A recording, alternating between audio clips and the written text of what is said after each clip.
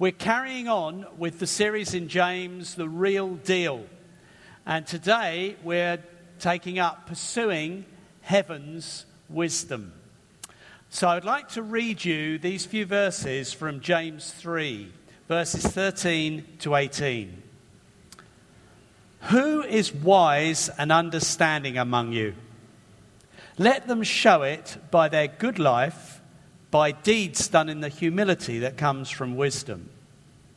But if you harbour bitter envy and selfish ambition in your hearts, do not boast about it or deny the truth. Such wisdom does not come down from heaven, but is earthly, unspiritual, demonic. For where you have envy and selfish ambition, there you find disorder and every evil practice. But the wisdom that comes from heaven is first of all pure, then peace-loving, considerate, submissive, full of mercy and good fruit, impartial and sincere. Peacemakers who sow in peace reap a harvest of righteousness. Now, we've been studying James long enough to know that he's pretty blunt and he's practical and he's down to earth. And this section is no exception to that. The churches that James was writing to seemed to have a number of faults that he was addressing. In fact, it's worth saying, sometimes we get very critical about ourselves and church today, but actually quite a lot of the letters in the New Testament, possibly most of them, have a fairly significant part of those letters is correcting faults in the churches. And some of them are written because of things that were going wrong. You could only quickly, if you know your New Testament, think of Corinthians or Galatians and here with James. And it's not always true, but it does remind us that the imperfections and struggles and divisions that we sometimes get upset and rightly frustrated about have been prevalent right from the beginning. So that's a sort of slight encouragement to us. But that also means that the words that are spoken here are from God to us to correct us. And that's exactly what's happened here. This letter, originally written by James for a purpose, there was an occasion when he picked up his pen or dictated it to someone who wrote it and thought, I've really got to say this. He felt inspired. He felt stirred by the Spirit. He did it. He wrote the letter. And then, as it was circulated amongst the churches, the people felt, this has got an anointing. This has got authority. This really speaks to all of us. And so it became gathered together in what we call the canon of the New Testament, as all those letters were. And what they were recognizing was a special authority, a special anointing, a special power to what was being written. So this had a lasting impact. It's for us as well. This letter is for us as much as for that first century. And James is taking on several faults in their church, faults that actually sadly still linger amongst us and in churches today. And one of them we looked at last time I preached, which was favoritism or prejudice or partiality, whatever word you want to use. That was in chapter 2, and he really addresses that and targets that. But here, he's going for another problem. Really, it's probably quarrels and disputes and divisions, which are what he actually addresses in chapter 4, verse 1. But these disputes and divisions are related to various teachings in the church and teachings that are going around among the Christians. And unfortunately, this teaching is coupled with an arrogance that says, we are the ones that have got it right. We are the wise ones. We're the ones, my teaching is the best. It's the right one. It's the wise one. And I am well qualified, some of these teachers are saying. I'm well qualified to tell you what is what. I am the one who's an expert, who's wise. And that feeling is in that. There probably was a buzzword of wisdom and what wisdom was that went around amongst these teachers and in these churches. And James, in his straightforward way, takes on the subject face on, full on, and he's going to explain what real wisdom is. Right.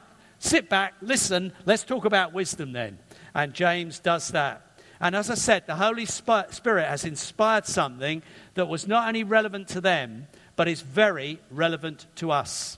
It is really relevant that we listen carefully to this stuff for the next half hour together, because I believe it is important in our age almost more than in the first century.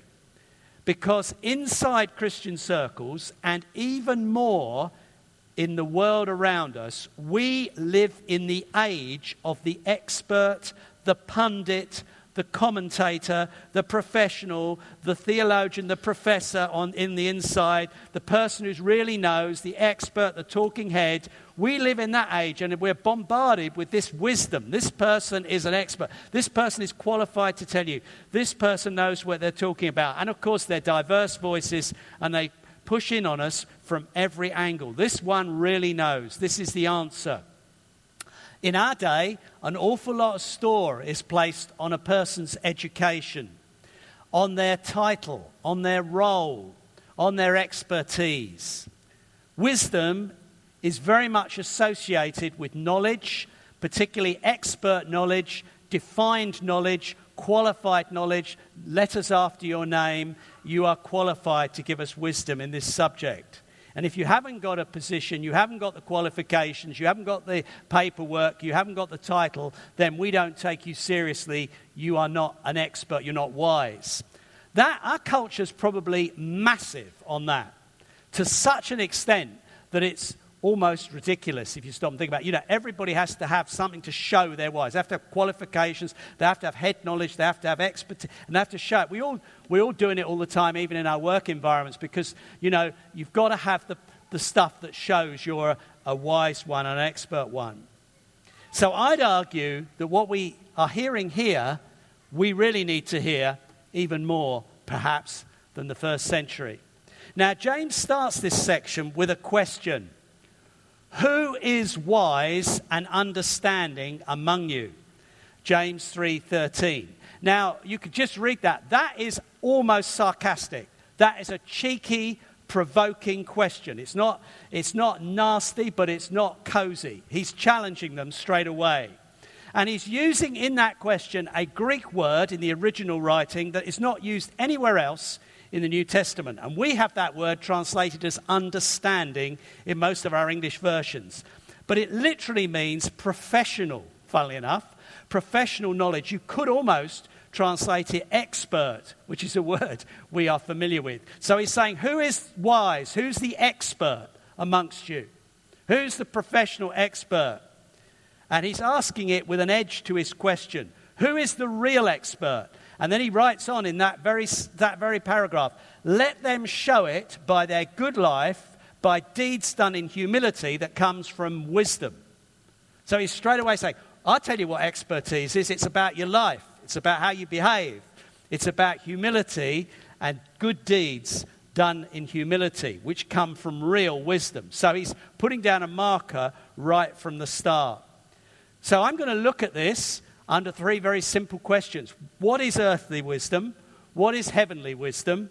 And how do we get heavenly wisdom? So let's start off by asking the question, what is earthly wisdom? That's in the terms of the passage we've read. I'm coming at it from that way. Now, I do want to start off by saying there is a great value in study. I myself have been a school teacher in the past for 10 years. I taught up to A-level. I tried to get boys through their exams well, and many of them went on to university. I went to university myself. I am not just sort of saying, well, it's all rubbish, forget it. I think we need knowledge. We need expert knowledge. There are a lot of obvious benefits from people really knowing their stuff and being expert in their subject. But we need to be cautious because knowledge, even expert knowledge, is not the same as wisdom. We're not talking about the same thing quite. True wisdom, certainly as God sees it, and he's the most important one, and as the Bible portrays it, is about character as much as head knowledge. In fact, more so, and depth of character. So when the Bible talks about wisdom, it always is thinking of practical outworking, that you not only know stuff, you know how to put it into practice, you know how to live it out, you know how to be fruitful in your day-to-day life with what you know. So to the Bible, there is no such thing as a wise person who talks the talk but can't walk the walk. The Bible would say if their life is a chaos and immoral, that undermines the wisdom. It may not undermine the sheer knowledge, but it undermines the wisdom that comes from them, and you have to be wary of it. They may have immense knowledge and be very, very clever, but if their character is suspect and their behavior is chaotic and immoral, you have to be very cautious about whether that's real wisdom you're hearing. You have to be shrewd about it. We'll be talking about that as we go through. The character and behavior of any individual, from the most experienced and professional and qualified person downwards, if you like, the character and behavior is relevant to the weight you give to their wise advice. This is, why am I emphasizing it? This is not how our culture thinks. Our culture thinks it doesn't matter what your life's like, how much immoral you are, how bad your behavior. You know, if you know your stuff, you've got the role, you've got the position, you can call it, you can say. Now, the Bible comes a different way. It doesn't completely brush aside knowledge and say, be sort of, in a sense, obscurantist or obscure about it. But it does say there is a huge question mark if you can't even look after, you can't be faithful to your wife. I'm not sure how seriously I take your word in other things, which is not what we behave here. So we've got to get our mind around the Bible's approach to wisdom and be encouraged by it and challenged by it. Of course, people have vast areas of useful knowledge that we rightly draw on. I mean, the list could be endless. People who really know their stuff in medicine, plumbing, law, accountancy, car mechanics, cooking, computers. We need people who know what they're doing and know how to do it. But even in those areas, people's character and their morals and their spiritual outlook are relevant to just how seriously we accept wisdom when it comes to value judgments and advice. I don't mean advice about what you do with the sprocket on your plug, but if they were to, you've got to be cautious if they're telling you, right, this is how you spend your money, this is how you behave. Just because they know their stuff, that may not mean they're going to be able to give you valuable wisdom in other areas or in areas which begin to become moral judgments and value judgments. Now, if we move on beyond the obvious subjects of concrete practical knowledge, which are perhaps straightforward at one level, if we move on to other considerations, like people who would offer us wisdom in terms of life and how to live life socially, how to be in good relationships, how to behave sexually, how to behave as parents, how to behave with morals and action, personal, communal, national. This advice is dangerously flawed if it's only earthly wisdom. It's dangerous. It's got all sorts of twists and spoiling to it, and you have to be very careful. Now, the fundamental problem with earthly wisdom is very simple, but it's pretty profound as well. It takes no regard of God. And that is a fundamental weakness to any wisdom. That there is no regard for God, that doesn't treat God seriously, and often it dismisses God. Earthly wisdom, whatever area we're talking about, is wisdom that is purely based on human thinking. Purely based on what men and women can work out for themselves. Purely based on experience. And it does require a lot of experience. It may require a lot of study. One wouldn't mock that. But if there's no root of acknowledgement of God, there are fundamental flaws in it. James is quite strong in the words he uses. He says earthly wisdom is unspiritual and demonic. Wow. That's quite a strong word. When I was preparing this and thinking about it, I thought, wow, that's quite strong. However, and this is for all of us as Christians in this room in 21st century England, as well as those of you who may just be thinking and looking into it, I want to tell you that the Christian worldview is the most real, down-to-earth, streetwise attitude to life in the whole world. Christians who really understand their faith and understand the big picture we're talking about are the most sensible, realistic, streetwise people in the whole country. We are not naive, we're not stupid, we're the only ones that have got our heads screwed on right. And I am not exaggerating. I honestly believe it. Why? because we understand the state of the human heart. God has made clear to us that all men and women are sinners. We're all polluted by sin. However well-bred, however clever, however educated, however knowledgeable, all have sinned and fall short of the glory of God.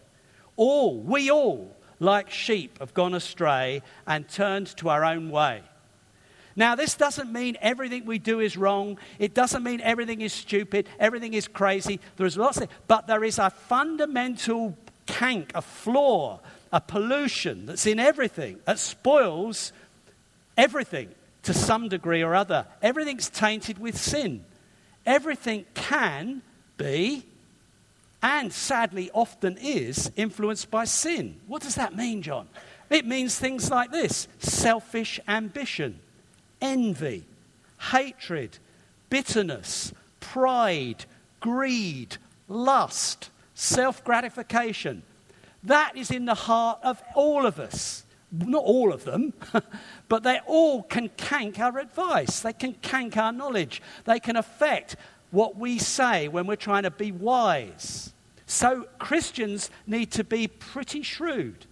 It's not you're going to rubbish everybody and not trust anybody, but you're not going to be naive. You're going to remember this person, this view coming through the media, this view coming through the internet. If it's not coming with a heavenly root, it's going to likely to have some twist in it from human sin. So I don't swallow it hook, line and sinker. I don't swallow one extreme or the other. In a strange sort of way, I don't give myself to any wisdom. I listen carefully and prayerfully and thoughtfully. I understand how the world works. I understand the human condition. I love people. This is not about hating people. I know I'm a sinner.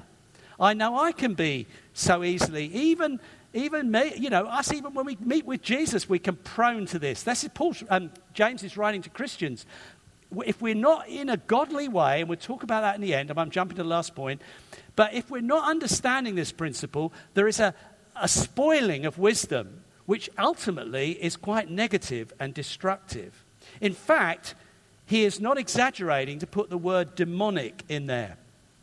This problem of human sin and weakness can be compounded because men and women in rebellion against God, which we are in our natural state, are subject to influence from demons, from the god of this world, the prince of the power of the air. Now, that doesn't mean everybody's demonized, not remotely. It doesn't mean everybody's blind, everybody's doing everything the devil wants, but there is a sort of blinding on people that makes them subject to evil influences and actually not notice it. And there are strongholds in our culture, strongholds set up against God, whose main motive is against God rather than the good of people. There are strongholds. We live with them. We see them screaming at our face every week on our television. There are strongholds. It's not just the human beings. There are principalities and powers whose main object is to destroy God's things. And that influences even well-meaning, damaged, troubled people. So we have to be aware that there's a world out there. We don't always wrestle against flesh and blood. There are principalities and powers. There's demonic influence. There are strongholds sometimes in the way families think, in the way individuals think, which are influenced malevolently. So there has to be a wake-up call that we don't just go around thinking, well, that's how it's done and that's fine, that's fair. There's always a sort of shrewdness, a sensitivity, I hope, to the Spirit that alerts a Christian to be careful. Because ultimately, unchecked, earthly wisdom produces, in James' words, disorder and all sorts of evil practices. Now, disorder here does not mean just lack of what we think is order, everything's structured and organized. It doesn't mean that at all. It's a word that means sort of division, disharmony, dispute, destruction, nice D's, using all the D's. It's a word that means there's no peace. It means there's trouble. It means there's dispute and there's every sort of evil practice that comes out of earthly wisdom. I mean, you can see the extreme of this if you know a little bit of history. If you think of Nazi Germany or you think of Soviet Russia, both highly ordered, highly structured societies, rooted entirely in what this passage would call earthly wisdom, and producing terrible disharmony, division, dispute, destruction, and every sort of evil practice. That is what earthly wisdom does. It looks clever, you can make the trains run on time, you can organize the whole society, but in the end, it's causing utter destruction and disorder. And Christians march to a totally different tune. We do not honor, at one level, earthly wisdom. We've got to be careful to be respectful of people. But we are not swallowing it hook, line, and sinker. We're looking for heavenly wisdom. We're looking for God's wisdom. And James is saying something I want to add that is targeted at churches and Christians. Because churches can get subject to earthly wisdom and stop relying on heavenly wisdom. And we're by no means immune to the folly which creates division and dispute and evil practice and all sorts of things. All sorts of things. Where people are flattered in their role as a leader. They serve themselves and their greed. And it leads to terrible trouble because it's not rooted in heaven's wisdom. Let's move on quickly. They're not all as long as each one. Let's move on quickly. What then is heavenly wisdom? What then is heavenly wisdom? Well, James in verse 17 says this: the wisdom that comes from above is first of all pure, then peace-loving, considerate, submissive, full of mercy, good fruit, impartial, sincere, peacemakers who sow in peace and reap a harvest of righteousness. Beautiful fruit from heavenly wisdom. Heavenly wisdom has this effect in life, in your individual life, and in those around you. It brings peace. It brings order, mercy, love, humility, things that are listed here. These are the fruits that come from real heavenly wisdom. Actually, the root issue is quite simply summed up a couple of times, many times actually, in the Bible. The fear of the Lord is the beginning of wisdom. Okay? Real wisdom always has to start with a respect and fear for God. And if wisdom, in inverted commas, doesn't start there, it's earthly wisdom, and it will ultimately have quite a destructive fruit. Not every time, but not immediately either. But real wisdom has to be rooted, first of all, in a respect for God and a fear of the Lord, which is the beginning of wisdom. So all the knowledge of a truly wise person, someone who's got lots of knowledge, lots of education, lots of understanding, all that knowledge should be influenced by and shaped to some degree by your knowledge of God. This is true of us sitting in this room. You know, some of you are really clever people, and that's great. I mean, it's really good. But you must always walk humbly that ultimately you're submitted to God. And even all the knowledge you have, you don't fundamentally rely on that as much as you rely on God. Even when you're doing your work, even when you're trying to bring judgments and wisdom at work, and many of you do, this is where a Christian can be significantly different. You need to know your subject, know your stuff, know everything that you can about it, and then you need to also know God. And you need to bring God into everything. You're going to bring wisdom with that knowledge, real wisdom. And you're going to have the Solomon wisdom that can sometimes just break a situation open. Sometimes you'll know how to bring peace where there's dispute. You'll know how to resolve an issue which looks as though it's ending in utter disorder. You will know because God's with you and helping you. The beginning of wisdom, the fear of the Lord, is the beginning of wisdom. And it has a glorious fruit. One of its fruits is mentioned in verse 13. It's humility, which I think is a fascinating one. Humility comes from wisdom. Real wisdom brings humility. Now you see, earthly wisdom, the wisdom of this world, worldly wise people, really don't quite get humility. They really don't. They really struggle with it. It just doesn't fit the earthly mindset. It certainly doesn't fit any demonic mindset because Satan was proud. That pride was his key sin. And real humility is often interpreted in our world as cowardice, weakness, low self-worth, passivity. Well, those can be problems in people's lives, but real humility is none of those things. Real humility comes from trusting God and putting confidence in God more than confidence in yourself. That's all it is. You know you're subject to everything. But in the end, your confidence is not in you and who you are and how much you can brag and push and fight and know and have hyper knowledge more than anybody else. Your confidence is in God. You're not driven just by your own ability and your own hopes and your own asserting yourself and fighting for all the stuff our society is absolutely chocker with. That you've all got to do it for yourself. You've got to fight for yourself, assert yourself. Don't let anybody tell you what to do. Stand up, punch everybody on the nose or whatever you're told to do. But actually, real godly wisdom knows what you need to know and then trust God because he's in charge. And your confidence is in him, not in yourself, your boss, your circumstances, your government, your country. Your confidence is in God. And so you don't panic. You're not driven by anxiety all the time or any of these proud assertions because you're rooted humbly in God. Jesus was humble. Moses was humble. There's a strength to godly, wise humility. Okay, I could go on longer than I should. We need to know then, how do we get this sort of, because it doesn't compute the human brain. This doesn't sound like real wisdom. It sounds like you're going to be a doormat. People can't cope with it. So how do we get heavenly wisdom? What is heavenly wisdom? Let's move on to our third and last question. It is third. It says, good. Thank you. It says 2 on mine. Oh, it's all right. It's all right, dear. She does all these for me. Right. How do I get where I can't do them? I can't, I'm hopeless. I can do handwriting.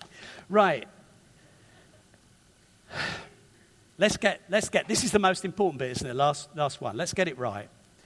Heavenly wisdom comes in a very different way from earthly wisdom. We all want heavenly. So how does it come? It comes in a very different way. It doesn't come in the ways we think. Just loads of experience, loads of study.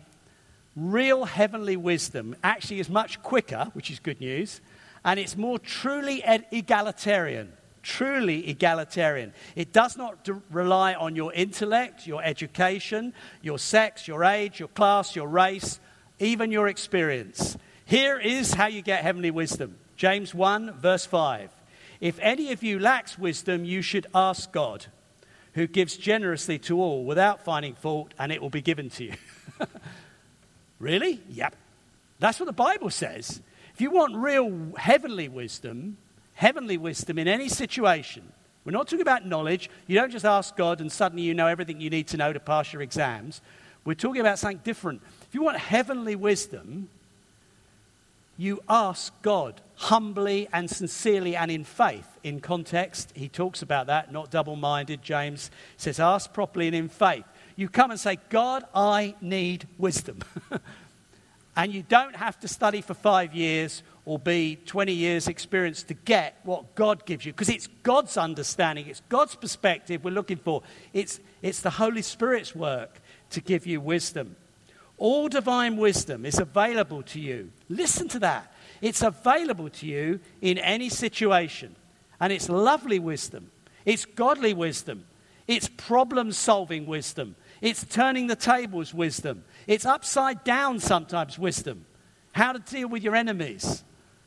Love them, pop fires of coal on their head by doing good to them. Try and learn God's wisdom. It's breakthroughs. It's answers to situations. We can ask him for wisdom. It is not just a simplistic answer. I do want to say a little more. I think there are 2 roads to wisdom that I just in preparing, I felt this. I think there's a sort of low road, if you like, and a high road. And I want to spend the last 5 minutes talking about that. The low road, as I'm calling it, I don't want to be despising. I genuinely think this is important. I think anyone, even if they're not a Christian, even if a culture or an individual is not a Christian, they can have some wisdom from God if there is a respect for God. In a sense, there is a universal principle here. The fear of the Lord is the beginning of wisdom. And individuals and cultures that take respect of God's ways and try and listen to God's ways, and even maybe with that very limited understanding, apply sometimes with very a lack of understanding, but they somehow apply God's ways, such as forgiving your enemies. And people do get hold of this. When you get hold of God's ways, it brings shalom. It brings peace and prosperity. God's ways always work. You don't even have to be a Christian for that to happen. There's a lot of wisdom in the Bible. We are throwing away our Bibles these days. We are dead stupid to do it. There's a lot of wisdom in the Bible. You don't even have to be a Christian to have the benefits of a lot of it. If you can root your life in the wisdom of God's word, you will find yourself more prone to the fruit of the things mentioned here, the peace-loving, the unity, than you are to the other fruit, disorder and every evil practice. There is a definite benefit. Here are a few verses from Psalm 119. Your commands are always with me and make me wiser than my enemies. If we root our lives in the Word of God, we're wiser than our enemies. I have more insight than all my teachers, for I meditate on your statutes. I have more understanding than the elders, for I obey your precepts. I gain understanding from your precepts, therefore I hate every wrong path. Your word is a lamp for my feet and a light to my path. It is genuinely true that God's word will give you wisdom. And if you could line your life up to any degree to the word of God, you'll be better off. Any society will be better off. Any community, any culture where they understand that God's ways bring health, bring strength, bring a wisdom that will give you an upper hand in some ways in the things of life. But there is a high road, and that's what we need to linger on. To be truly wise, we need a more radical solution. This is my last verse. Let's pop up 1 Corinthians 1:30. It is because of him, that's God, that you are in Christ Jesus, who has become for us wisdom from God. That is our righteousness, holiness, and redemption. If you come to know Jesus as your Lord and Savior, if you come into Jesus Christ, with Jesus comes wisdom, true wisdom. Jesus is wisdom. He's the power of God and the wisdom of God. Paul wrote a few verses earlier than this, in verse 24, I think, in his same chapter. Jesus is the wisdom of God. So to be a truly wise person, you need to be a person who is in Jesus Christ and Jesus Christ is in you. And he brings wisdom. And so as you line up your life to Jesus, you cannot avoid being wise because he's wise. And his way of doing things is always the wise way of doing things. Because obviously this truly deals with the root problem. The root problem, as I've indicated earlier, is that we're all sinners. We've all fallen short of the glory of God. We've got lots of good things about us, but it's all polluted. It's all spoiled. It's like corruption touches all of it. And we need a solution to that. And we need a radical solution. We need heart change. We need heart surgery. And the gospel offers that. The gospel offers all your sin removed, taken away on the cross when Jesus was died on the cross. So your sins, your failures, your faults, your foolishness was nailed to the cross with him. And then you get a new life. You get a new, fresh start from the inside out. The Holy Spirit comes. You're born of the Spirit. You have the Spirit of Christ in you. And as you begin to follow that, it will realign. He renews your thinking. Renews your thinking. He changes you on the inside so that your heart begins to be different. You begin to rate things differently. You value things differently. You begin to pick up the Word of God. You get filled with the Spirit. And the filled with the Spirit brings a fruit. It's called the fruit of the Spirit. It's pretty nearly a similar list. You'll find it in Galatians 5, verse 22, 23. It's a similar list to this list about wisdom. This is the fruit of knowing Jesus. This is the fruit of being a Christian. You will live like this. You will reap a harvest of righteousness. You'll be a peacemaker.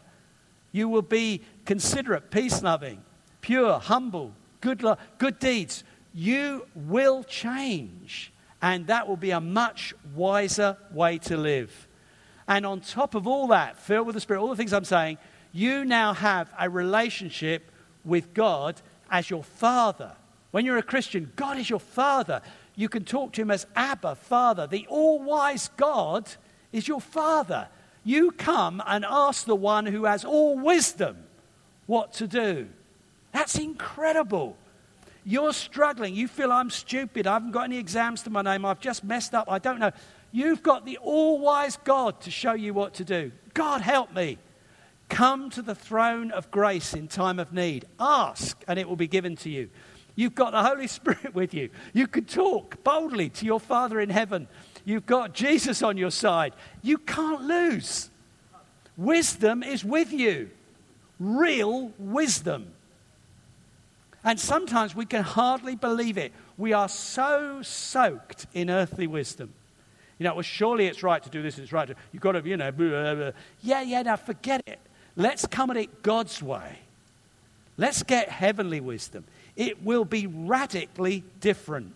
It will impact your life and the life around you. The gospel is the only way to really get wisdom. You can get a bit. If you fear the Lord, there is a real element of blessing if you take heed to God's ways of doing things. But you really want it, you need to know Jesus. You need to have him who is wisdom in you.